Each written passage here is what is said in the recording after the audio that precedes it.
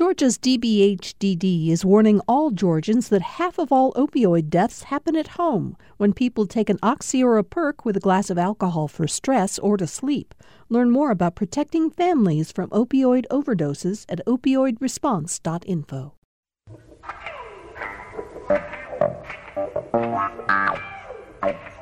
The weekend is over. It's Political Rewind time on a Monday afternoon. I'm Bill Nigut. Thanks for joining us for the show today. Jim Galloway, the lead political writer for the Atlanta Journal-Constitution, is here as he is on Mondays and Fridays. You read him in the Wednesday and Sunday newspaper, and he oversees the Political Insider blog at ajc.com. Boy, we got a lot to talk about today, Galloway. Yeah, and we're down to the last week of the legislature. Well, and that's part of what we have a lot to talk about, and we will do just that. Amy Steigerwald is back with us. She is a professor, I always say, of political science. Which is correct. Well, I go to the website and it says public policy. It does? I think it does. Well, it says you teach public policy. Oh, maybe that's it. Oh. Anyhow. It should not. Amy political Steigerwald science. is a professor of political science at Georgia State University. And you know, how long have you been coming on this show now? I think you had me first on in October, which I greatly appreciate. Yeah, and you've been a great addition to our panels. Thanks for being back. Sitting next to you, and if you're watching on Facebook Live, you can see this, Heath Garrett. Political consultant, Republican political consultant. He was here last week when Johnny Isakson came in. You and Johnny Isakson have worked together for a very long time. And we got to talk with Johnny about his disappointment in the president's behavior toward John McCain on the show. I thought it was great that we had a Georgia senator who helped make news nationally and internationally last week, and I think led the way to... Man, he was all over the conversation. He was all over every newscast. His sitting in the studio making those comments about how disappointed he was. So thank you for coming in again today, Heath. Great to be here. Who is mostly always with us on Mondays. Buddy Darden is back with us, former Democratic congressman from Cobb County and a perennial favorite for Political Rewind listeners. Well, thank you. I heard Senator Isakson take President Trump to the woodshed coming back from Gwinnett County last week. All right. We have some breaking. You know, when you're on a winning streak, Galloway, you're really on a winning streak. And the president appears to be on a winning streak right now. We're going to talk in a minute about the fact that clearly we know that the Mueller investigation indicated at least that he was not guilty of collusion, nor was anyone from his campaign with the Russians. We're going to talk more in depth about that in a minute. Clearly, that was good news for the president. But a little while ago, and I'm still unpacking the details of this, an indictment, a federal indictment against Michael Avenatti, who tormented Trump with the Stormy Daniels case for a very long time.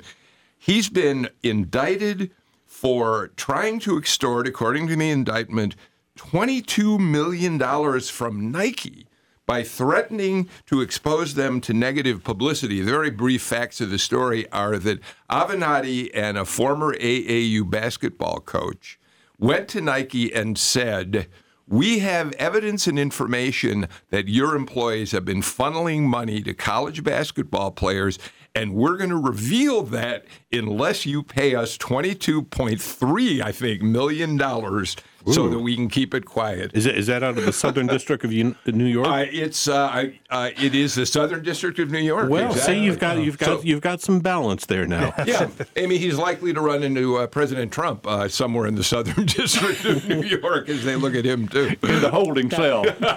Well, let's not go that far.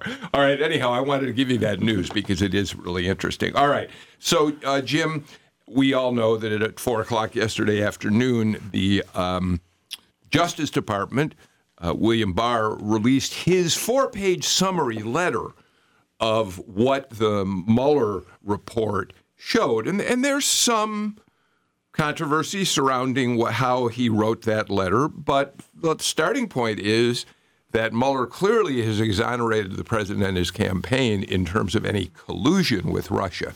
Yeah, they split the difference on obstruction of justice.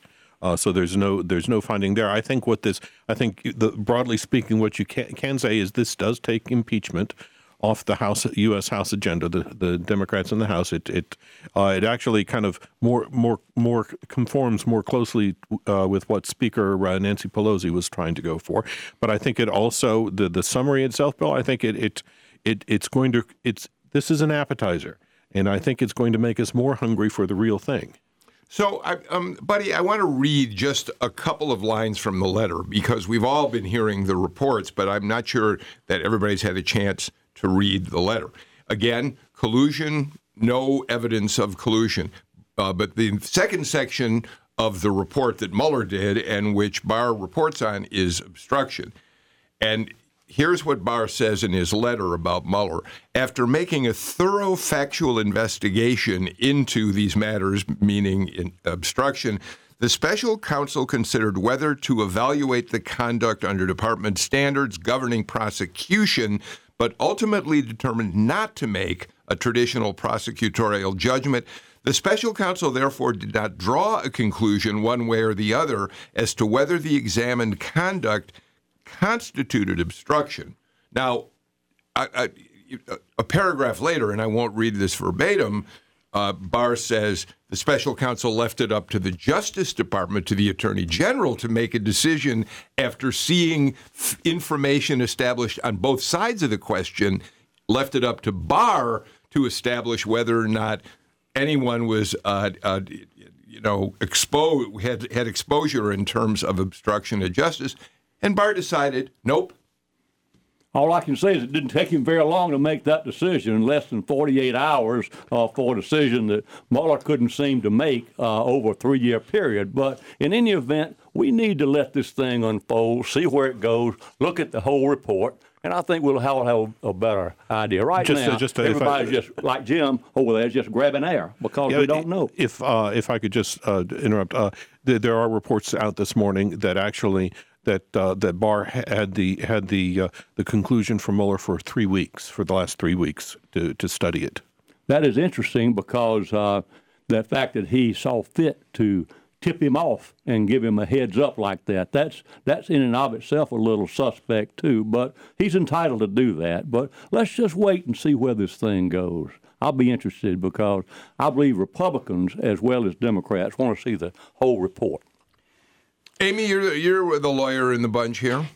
Well, I think what is difficult about all of this is that Mueller was tasked with writing a report about whether or not there was criminal liability. And the standard for bringing criminal charges is not the same as saying there's not evidence or that there is not even provable facts that would point in the direction of something. Instead, it's whether or not someone, in fact, could be convicted of a crime beyond a reasonable doubt. And prosecutors generally do not want to bring charges unless they're really darn sure they're going to be able to prove beyond a reasonable doubt. And so what is difficult to read in this and determine is what exactly we actually learn, right? Again, we don't have the report, and whether or not we're going to receive the report, it is sort of important to note that this is not going to be like the Ken Starr report.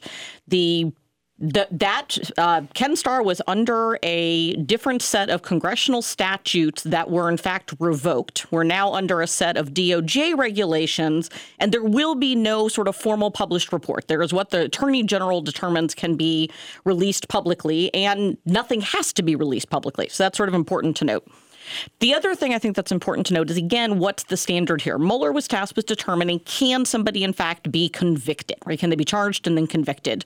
And what we have is that it's difficult to tell if there was evidence, right, of things going on, but what they determined is there's not enough to charge. With the obstruction question, what a number of sort of people in the legal world are really saying is that what it was left is that Mueller said, look, there's sort of arguments on both sides, and I'm going to refuse to come to a conclusion, perhaps because really what this is a political decision and not a legal decision. And so they're two distinct things. So I would actually argue that what he was doing was saying, I'm leaving the determination to Congress. So, Heath, that takes us to where we stand, right? You know, this is now political. It is political now. And the reason I thought we should start with it, people who love politics have been hearing this ever since yesterday afternoon. I don't want to try to recreate what they've heard on CNN, Fox, whatever, MSNBC. But now there are going to be Georgians who come into play in this story. And one of them is Doug Collins, who is the ranking member of the House Judiciary Committee. He was all over the networks. Yesterday, the chairman of the Judiciary Committee, Jerry Nadler, criticized Barr, saying, how could he come to the conclusion that there's not evidence to prove that Trump committed obstruction after only having a couple days to review the report? Well, we've seen new information on that since then. But I want to give you a chance to talk about all this. But before we do that, let's listen to what Doug Collins said yesterday in talking to Fox News about all this. If my chairman wants to call the Attorney General, I'm sure the Attorney General would come to the Hill. That's part of what oversight on the Judiciary Committee is. The problem I have with my chairman right now is on several occasions today, he seems to be impugning the integrity of the Attorney General and implying that the Attorney General was not acting fairly in his own job. That is an issue that has been probably the more concerning part of today. Which should be good news for Americans, good news to know that there was no collusion, good news to know that there was no obstruction, and that their president, who has been working hard for them, is continuing to do that. That's the concerning part, but that's the good part also for America today. Heath? Yeah, no, I mean, look, we've gone from the scenario where particularly my left-leaning Democratic friends were all about Mueller's integrity and the honesty and how this is the greatest guy to ever do this, to now, okay, well, we don't trust everything that's come out. We got to wait for 40,000 more pages. We had 19 lawyers. We spent $45 million for 2 years. There were, Jim, 2,800 subpoenas that have been issued. There are 500 search warrants. I mean, the House Judiciary Committee is not going to be able to do a better job of investigating this, except from a political angle, than what the DOJ and the FBI have done. And the ultimate reason for this investigation was whether or not there was collusion with Russia. That has been clearly determined that did not occur now. And so what we do in Washington, and this has happened in other states too, and it's happened with Democrats and Republicans, is we try to get somebody on the technicality of obstruction, even though the underlying crime did not occur. And I think that's where we've now left any feint of or hint of true neutrality and legality and gone to the purely political side. And that's what the House is. It's the people's house. They're welcome to make it political. But we're no longer about what's out there. And I think we got a real problem in politics now trying to criminalize everything when somebody's trying to defend themselves in these types of scenarios. But if I could, Bill, on this, just pushing back just a little bit on this, I don't think what the House Judiciary Committee is talking about is recreating a new investigation. They want to see what was investigated, and they want to see the paperwork, and that's what this is now. This has gone from a possible impeachment proceeding to a fight over paperwork, over the backgrounding documents, and that's a development in Trump's favor, because he is largely in control of that paperwork now, and called for some transparency himself. Buddy, I do want to point out that he's suggested that maybe Democrats are now looking differently on Robert Mueller, but in fact what they're really looking at is William Barr's interpretation in a 4-page letter of what Robert Mueller said. They have not, to the best of my knowledge, started being critical of Mueller at this point. Well, as a Democrat, first of all, I'm very complimentary of the investigation that he did, and I feel like that he did everything that could be done, and I commend him on what he's done. So I'm not one of those Democrats who is soured on Mueller at all. I think he conducted himself in a way, in an exemplary way, and he did his job, and that's up to everybody to do theirs. And I want to agree with something that Jim said a while ago, and that I, for one, am glad impeachment, at least for the time being, is off the table, because I think it's a big loser for the Democrats. And we need to concentrate on running the Congress, certainly doing the investigation, looking into the report properly. But I'm glad this might tone down the left a little bit of our party, because they'll begin to get a little out of hand. And I would agree politically, that's a big winner for the Democrats, right? I do think that if they had gone down the impeachment category, it was going to be more helpful to us as Republicans, and so we can find some bipartisanship on that. Amy, I want to get you in, but I do want to correct. I realize that I said something a little bit, I went a little too far with it. There are Democrats who are questioning whether Mueller shirked his duty in not making a conclusion about whether there was criminal behavior in terms of the obstruction. So I want to give you that back, Heath. Amy, jump in here.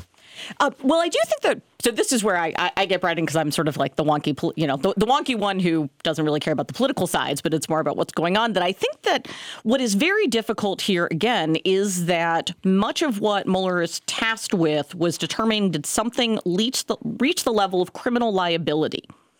Criminal liability doesn't mean or a non-finding of criminal liability doesn't mean that there's not lots of actions, right, that might have occurred that are highly problematic, right? It doesn't mean that there's not sort of underlying things there. And I also think that his determination was in part because there is, in fact, a lot of very complicated sort of underlying constitutional and statutory questions about what the president can be held liable for, especially on the obstruction of justice issue. There, in fact, is a real question of whether or not a president, if he's engaging in Article 3 or Article 2 actions, can ever, in fact, be engaging in obstruction of justice. William Barr is, in fact, one of the people that's written a memo about that coming down on a particular side. And that's where some of the confusion comes in. And so I think what's really actually difficult about this is we want to have a political debate about findings that aren't in and of themselves political. And in the one place where I think the problem is the determination, there was no way to, in fact, come to a legal conclusion. There was only a political conclusion. That's the one where Mueller said, I'm not touching it. I'm not getting in there. All right, let me bring this back to Georgia again for a couple of reasons. First of all, Stacey Abrams weighed in on this morning. She's out in Los Angeles on her book tour. And here was her quote. Well, not her quote. Here's a summary of what she said, and then I'll get to a quote. She said that Attorney General William Barr's summary was, and this is a quote, like having your brother summarize your report card. Quote, we should be deeply suspicious, especially since he had 12 tardies and at least 3 times ditching class. And she goes on and says that she calls Barr an avowed partisan who in part auditioned for the job of Attorney General by disparaging the right of the Attorney General to disparaging the fact that Barr said that this investigation should never have gone forward in the first place, long before not long before, but before he was nominated to be Attorney General. So we've now got Abrams weighing in. But, Jim, one of the things that's fascinating about her weighing in here is Stacey Abrams, if not before this, has once and for all claimed her right to have a voice in the national debate and to be a player worthy of attention in the national debate. Right. Yeah. And it's going to stay like that until at least mid-April now, until she makes the call on whether or she or Joe Biden makes a call on whether there's an instant Democratic ticket or if she's in the U.S. Senate race or whatever she decides to do. Buddy? Let me say that an instant Democratic ticket, as Jim suggests, would be absolute disaster because we're talking about November of 2020, and that is 10 eternities in politics. And I think in all deference to Ms. Abrams, that would be a mistake of the highest order for Joe Biden or any other candidate to come in at this point because we never know what's going to unfold. And we know from being around this table, we don't know what's going to happen from one day to the next. All right. A week or 1 month from the next. All right. Where was Ms. Abrams when she made this quote? Los Angeles on a book tour. Keep my theme up.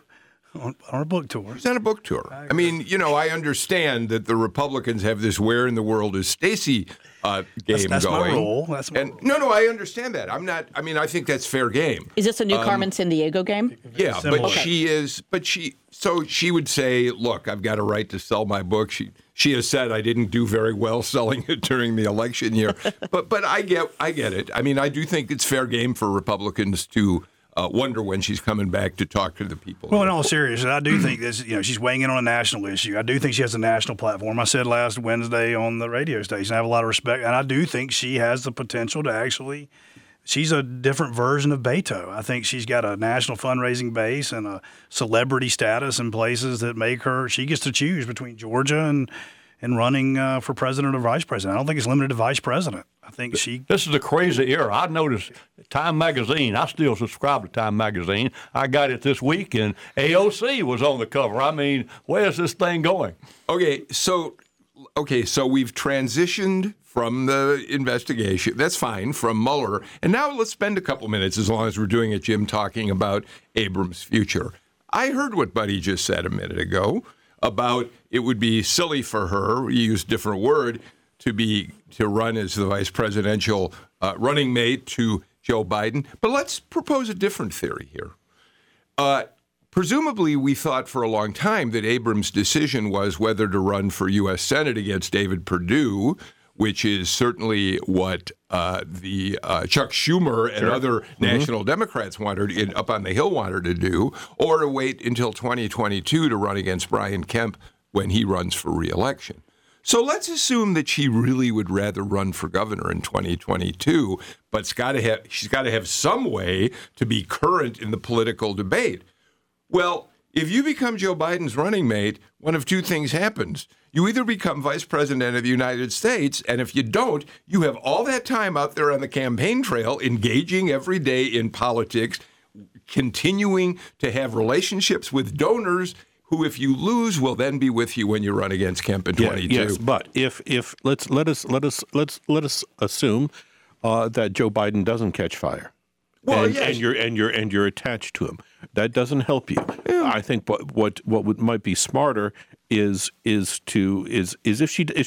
she has no taste for the U.S. Senate race and wants to preserve her credibility for a 2022 run for governor, what you do is you hold yourself as a surrogate for everyone. And that you wait for that nominee to be selected, and then you do your due diligence as an ambitious Democrat, like so many other people do. All right, Amy, here we go. We're, the media, we are, Galloway and I, speculating like crazy about things we know nothing about. Well, that's what we all do because it's fun. I think there's two things. I think the other part is she also this week announced a new initiative to ensure accurate counting in the census. Yes. Right. Again, another way sort of showing that kind of grassroots, sort of broad-based organizing that is to, right, and again, to keep her within the national debate. So that's certainly a big deal that's going on, as well as the things that she's working on with voting rights. And I think the other one is, I would sort of agree. I think that there's a lot of downsides for her in joining any campaign at this stage, that she's better to hold off. And the thing about holding off is that it means whoever becomes the eventual nominee, perhaps she is the choice for VP. The other thing is she might also run. Lots of other people have come in, right? We've got a mayor of a small Midwestern town who has joined in. We've got multiple senators.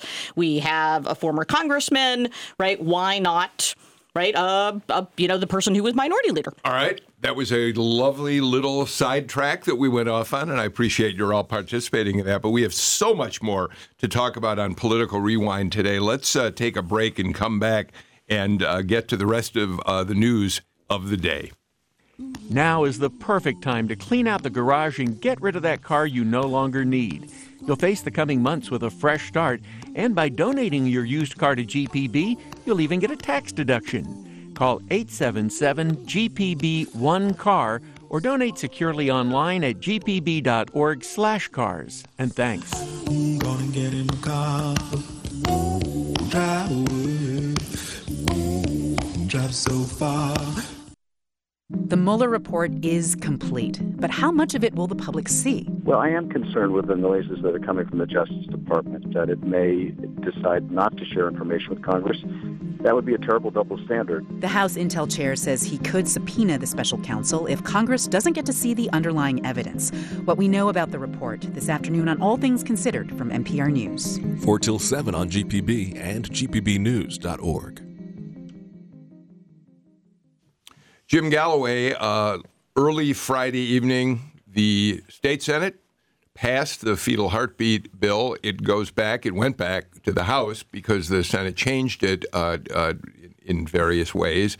Did the House take it up? Do you know where it stands today? So far as I know, they have not taken it up. But they could, because it is an agree-disagree matter, they could take it up at any moment at the speaker's when the speaker makes the call. Right.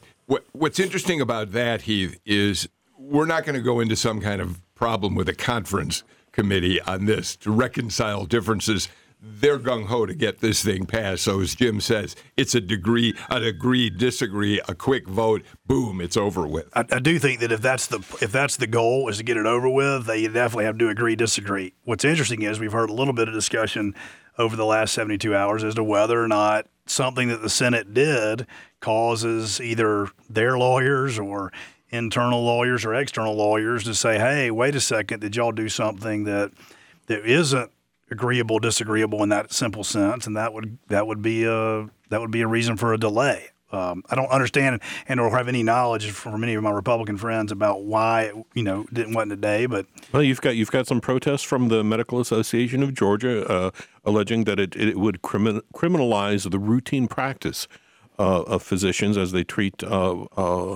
expectant mothers.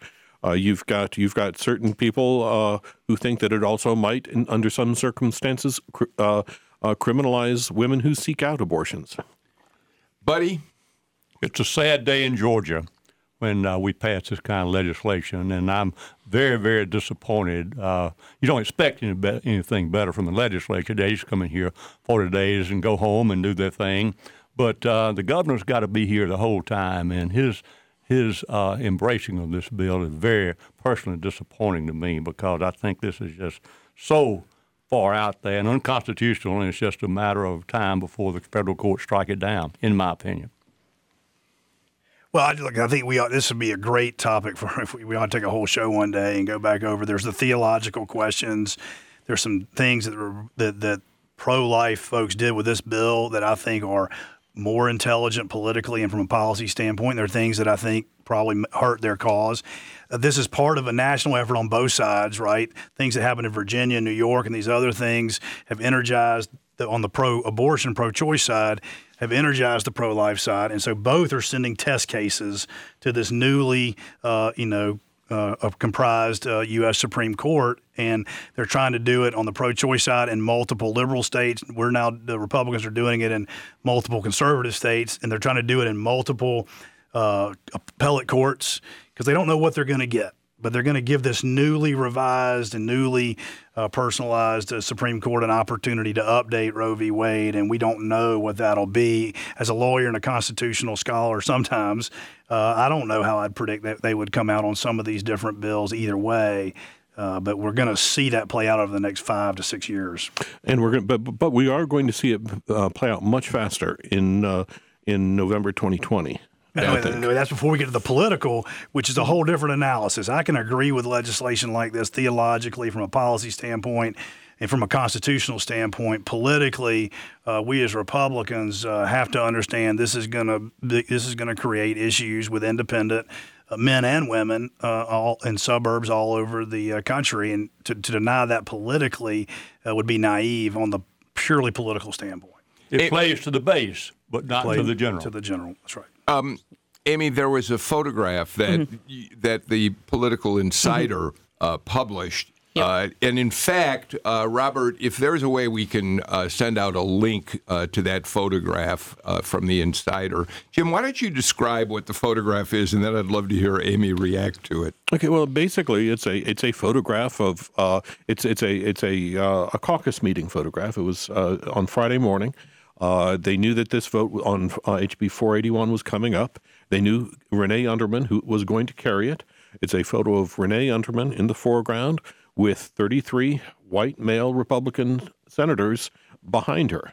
No. It is they are the force that got this bill across the finish line. Jim, where was Kay Kirkpatrick? She was excused for a funeral on Friday, and apparently it was. Jim tells us he researches it was a legitimate excuse, but it certainly it took her off the spot for the time being. But she's going to have to speak to this during a re-election campaign. Amy, that photograph kind of took my breath away. In the same way that the debate both in the House and Senate sort of took my breath away. I don't doubt that there are many women. I know there are many women who are anti-abortion. We know that. But the fact that this debate has been carried forward with very few exceptions by white men really is something that I think will play into the political calculation. I think definitely. I mean, we saw Jen Jordan after the Senate committee voted explain all of the votes that came out of that committee as being not just a party line vote, but a gender line vote. And I think it's also a picture that is striking in the sense that it shows how fundamentally the Republican caucus has changed in its demographics, right? The idea, I'll admit, I thought there were more women senators on the Republican side than there were until sort of seeing that picture and really bringing home that there's two.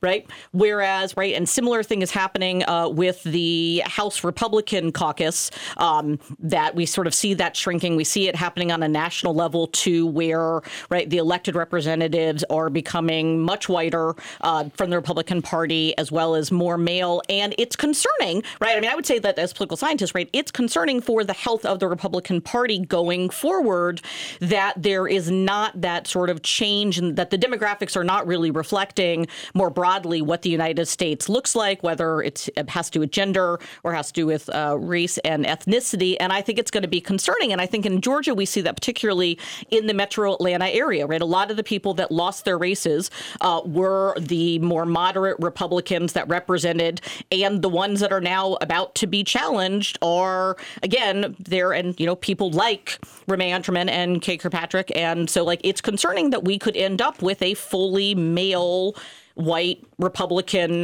representatives in the General Assembly. And as a Republican on the panel, I want to say, first of all, I want to, from a public policy standpoint, I want to disagree with, and I know I'm going to get beat up on this, but your gender does not determine whether or not you have a right to vote on or have thoughts about when life begins, or, on the contrary, on when choice and individual liberty conflict in the Constitution. So I know we're on Political Rewind, and the AJC was making the point about politics, but the idea that just because you're white or just because you're male, you don't get to weigh in on this very important constitutional debate, I think is what's wrong with tribalism and identity politics in America today. That being said, I agree 100% with what the political scientist just said, right? The Republican Party cannot become a party of white males into the 21st century, and we were making good strides and actually got wiped out in the suburbs of America because of either the popularity or unpopularity of the President of the United States with a lot of the people who had gender and or other racial and ethnic qualities. And so the party's got to rebuild on that, because I agree wholeheartedly the Republican Party won't be a contending party for power in all but 3 or 4 states or anywhere in the nation if we don't create diversity in gender and generational differentials. Bill, I was kind of digesting the news that Karen Handel had announced that she was going to try to retake the 6th District congressional race. And I was talking with one of Lucy McBath's advisors on the drive down here. And he reminded me that the very last Lucy McBath television ad, The Closer, was about the threat the Republicans pose to a woman's right to choice, which was the first time that had ever, I mean, in I'd say in 20 years in Georgia, that was probably the first time that a TV ad on that topic had been used and worked. Jim makes a very good point, and also agree.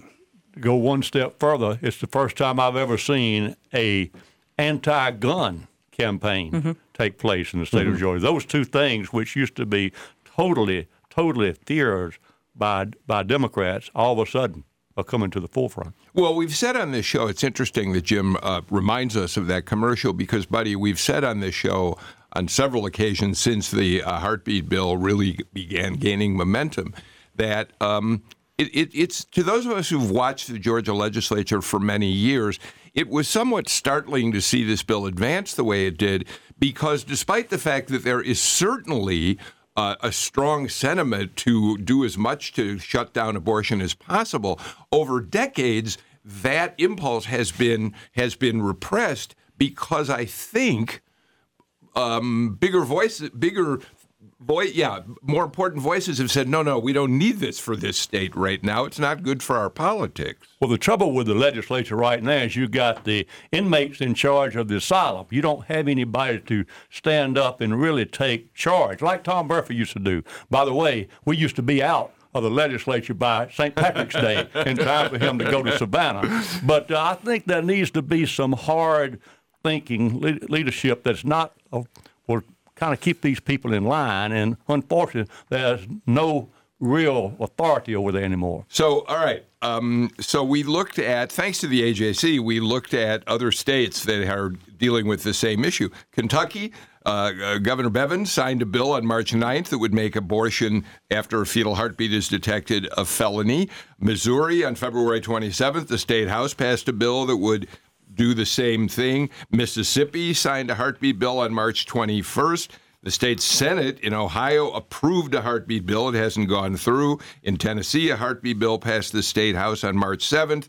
Arkansas has two anti-abortion bills that they're looking at, that they've looked at, and at least one of them passed. On the other side of it, New York signed a law that codifies Roe v. Wade into state law to no exception. I mean, abortion simply legal under any circumstances. So there are a few more that we could add to that. But here's something I learned, and I think I learned this. I wish we had a doctor on the panel, although one of you is more than welcome to play one if you'd like.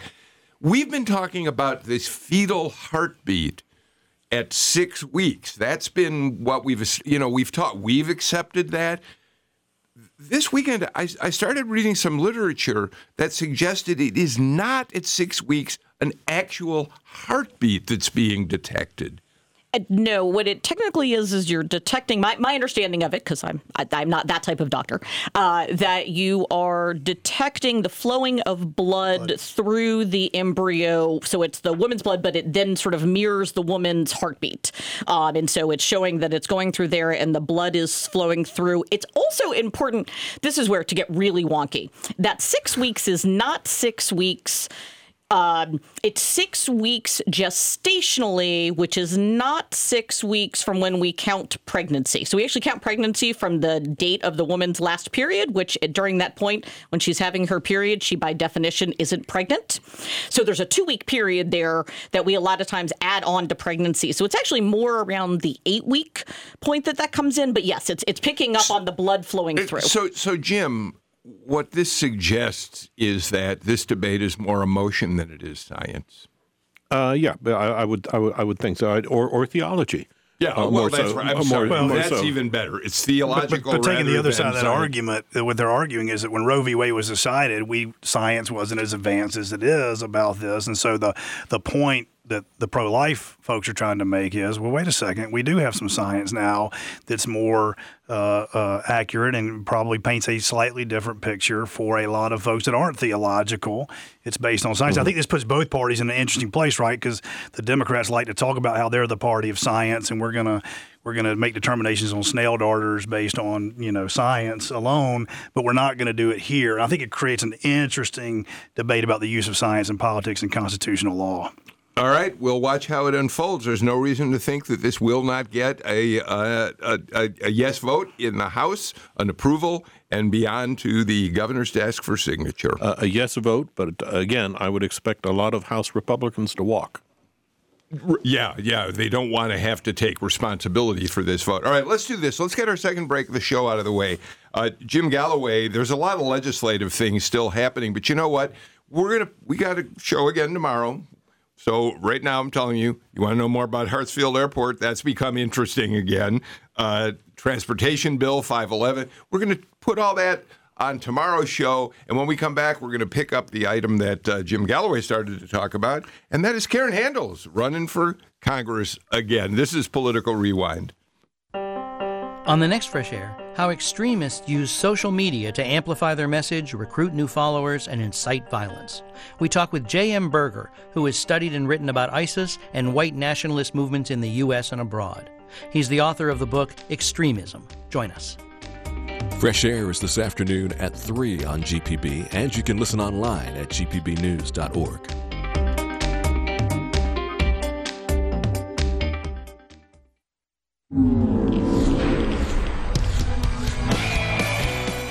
Touchdown, John Nelson here from GPB Sports, reminding you that in Georgia, the 4 seasons are not winter, spring, summer, and fall. It is football, spring football, Cruton, and National Signing Day. On the Football Fridays in Georgia podcast, we'll tell you the stories on and off the field. Subscribe at gpb.org/sports and wherever your favorite podcasts are found.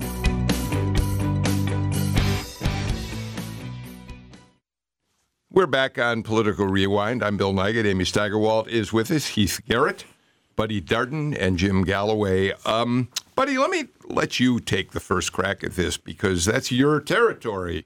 You know, that 6th District Congressional, you covered a lot of that ground, or some of that ground, not a lot of that ground, back when you were the 7th District Congressman up there, right? That's right. I had all of East Cobb. In fact, I had all of Cobb County in my original district. And I found out in East Cobb that those are moderate Republicans. Those are what we call Chamber of Commerce Republicans and economic Republicans. They are not carry-your-gun-to-church Republicans, and they're not right-wing, no abortion under any circumstances Republicans. They're independent-leaning, and I would call them certainly right of center and Republican by default. All right. So that said, Jim Galloway, they might be, but to win a Republican primary up there, you know, candidates seem to feel you better move to the right. Karen Handel released a video this morning announcing her candidacy. It started with a lot of interesting imagery. It was a 90-second video, and can we go ahead and play a clip? But the thing is, it started negative, and only toward the end of it did it say. Yeah.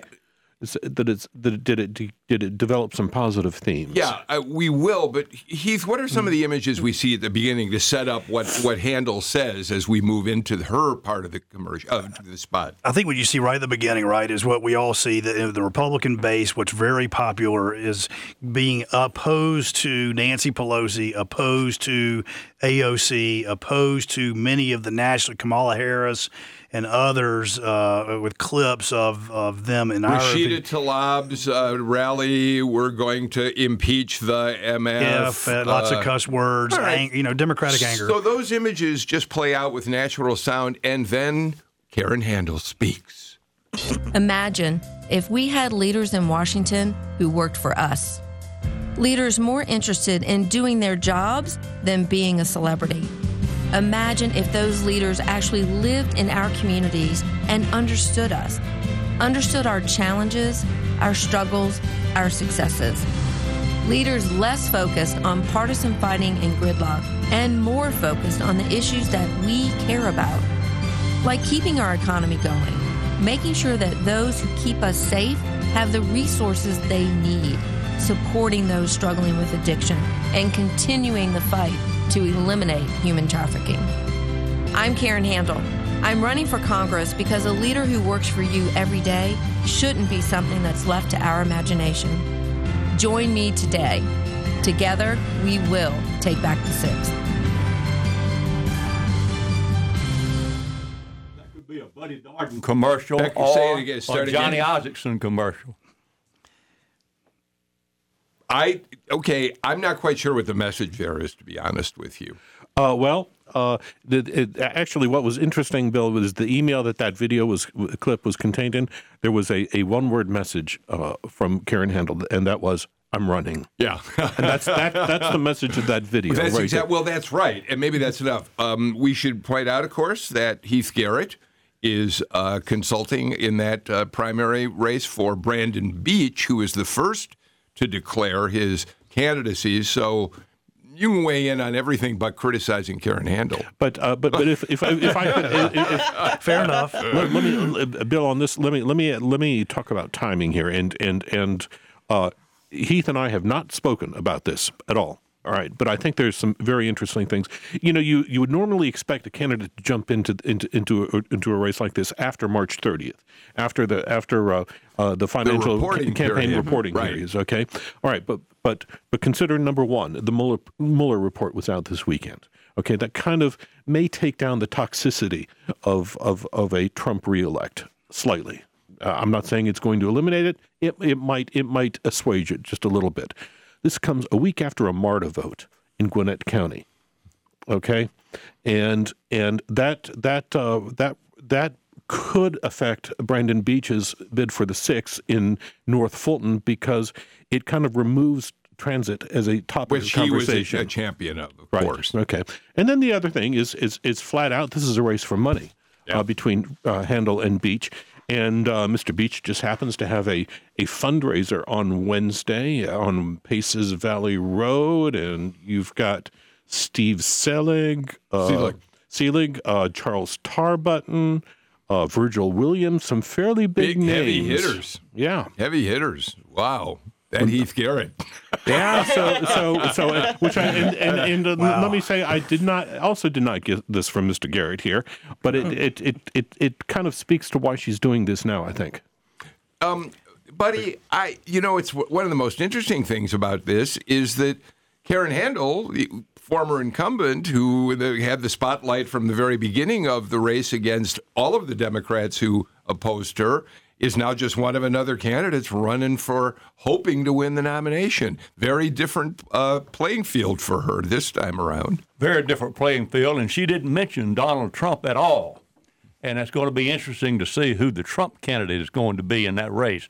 And I'm not asking that rhetorically. I don't know, but I'm not sure that even Trump will be a factor. I'll leave that up to Heath and all the professionals. But that's going to be a very sensitive kind of primary to run, and I'm going to be watching with a lot of interest. I think it is interesting that she decided to start off talking about the Pelosi, the sort of running against Nancy Pelosi, in part because it didn't work particularly well the last time around. And so that does seem a bit like an interesting choice, especially because that's not really a person that most people know. I'm not sure that that's going to appeal more broadly because, I think what is difficult about this is that she, again, is starting off in a different position because she's not the incumbent again. And so this time she first has to win a primary. So really that the first part of the ad was targeted towards the base and towards the primary. The second part of the ad was really more about the general election. And I think part of what she's going to have to figure out is where is she going and how is she going to really sort of put those two, because there's a bit of a disconnect between the first half and the second half. To that end, it's worth noting that last Friday, Brandon Beach was among those who voted for HB 481. The fetal heartbeat bill. The heartbeat bill, because he knew he was going to be in a primary with Karen Handel. So that's contrary to what we heard Buddy describe. Of course, you were talking about the Cobb County portion of the district being more moderate Republicans. Well, actually, that would apply to the Fulton County part too, and maybe not the DeKalb as much. But yes, I believe. But you're talking about primary Republicans here, and getting the primary. Even the primary. So I had the good fortune of serving as Johnny Isaacson's chief of staff when he was the congressman to the 6th district. It's changed a little bit, but still today, then and today, it is the most highly educated, most affluent by income, and the most wired congressional district in the South. It's also the most wired congressional district in the country. There's actually more fiber in this congressional district than Silicon Valley, believe that or not. So it's highly educated, which means the primary is slightly more moderate than what most Republicans think of in a Republican primary if everybody comes to vote. And then definitely the general election. That's why I say for either Brandon Beach or Karen Handel, this seat can be won again as a Republican. But it's definitely, Buddy pointed it out, is a very fine line to walk as a Republican to win the primary and win the general election in a presidential cycle. And it's going to be a fascinating battle to watch. Bill, in 1983, when I first ran, and I realized that was centuries ago, but at the same time, I had just voted for ERA in the state legislature, and that was to my advantage in many areas of East Cobb back then. Now you've got me really confused. Jim, please help me understand this. I'm hearing everybody saying the district is made up of people who are a little bit more moderate in their thinking, but I also just heard you say that Brandon Beach voted for the heartbeat bill because he needs to win a Republican primary. That's certainly not a moderate position to take. But you have to. You're anticipating where is Karen Handel likely to go into this in this race, and if you've looked at her past campaigns, she goes very hard on the abortion issue. As you know, and I don't think she could walk away from that, so she's likely to double down on that. Okay. So Beach would have to match her in a primary. All right, fine. I get it.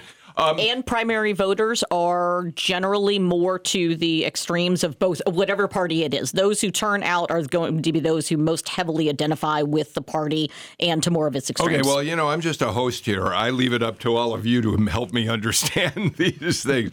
We're really short on time. But I want to take up one quick thing and then promote something we're going to do on tomorrow's show. The Mayor Bottoms in Atlanta, Jim, announced at the end of last week she's reopening the Atlanta child murders case.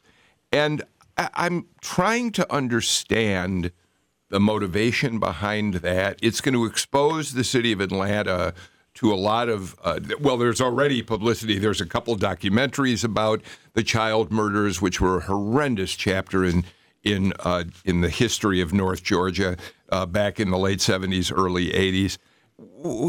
Do you have any sense of why this has been? Look, I would compare it to the debate that we had over the last couple of years over rape test kits. Really? Because what you had Wayne Williams convicted on two counts. And then the law enforcement community simply attributed the other 30 or so homicides to him. Well, I think they actually thought there were probably, several dozen. There was some additional evidence, fiber evidence that attached. You had fiber evidence then, and it was revolutionary at the time. Yeah. Since then, we've got DNA evidence. And I think what Mayor Bottoms is talking about is culling through that evidence, and let's see where it takes us. And if it answers some unanswered questions, well, that's a good thing. Everybody think that's a good thing to be doing right now? No, I don't. I'm a little leery of it. I'm a former district attorney, of course, and I've got to admit that these convictions need to be over at some point, and we're looking at something almost 40 years ago. Louis Slayton, the district attorney, is dead. Jack Mallard from his office, who prosecuted the case, is dead. Most of the players who might know other information that's available are all gone now. And so this is very risky business, I think, getting into this. And I've got some grave reservations about it. We're virtually out of time. You want a quick comment? I just think it's very risky from a perception standpoint and from a criminal justice standpoint. Problem is, being the academic, I think that there's great utility in understanding how advances of utilizing them to be able to test evidence, and also the question that we've had concerns, right, in various times about what evidence is being used to convict people, especially when it hasn't really tested things like DNA. Okay, that's it. We are completely out of time for this show. I wanted to tell you, yesterday, Robert Jimison and I were at Ebenezer Baptist Church to see Kamala Harris, who, of course, is a Democratic candidate for president. She came and spoke there briefly, then went on and did a rally later in the afternoon. We're going to talk about that a little bit tomorrow. And Robert filed a terrific story that we'll play for you tomorrow on the role that Ebenezer Baptist Church and other churches like it play in politics today. And so look forward to that when we continue with Political Rewind tomorrow at 2 o'clock. In the meantime, thanks all of you for being with us today. See you tomorrow at 2.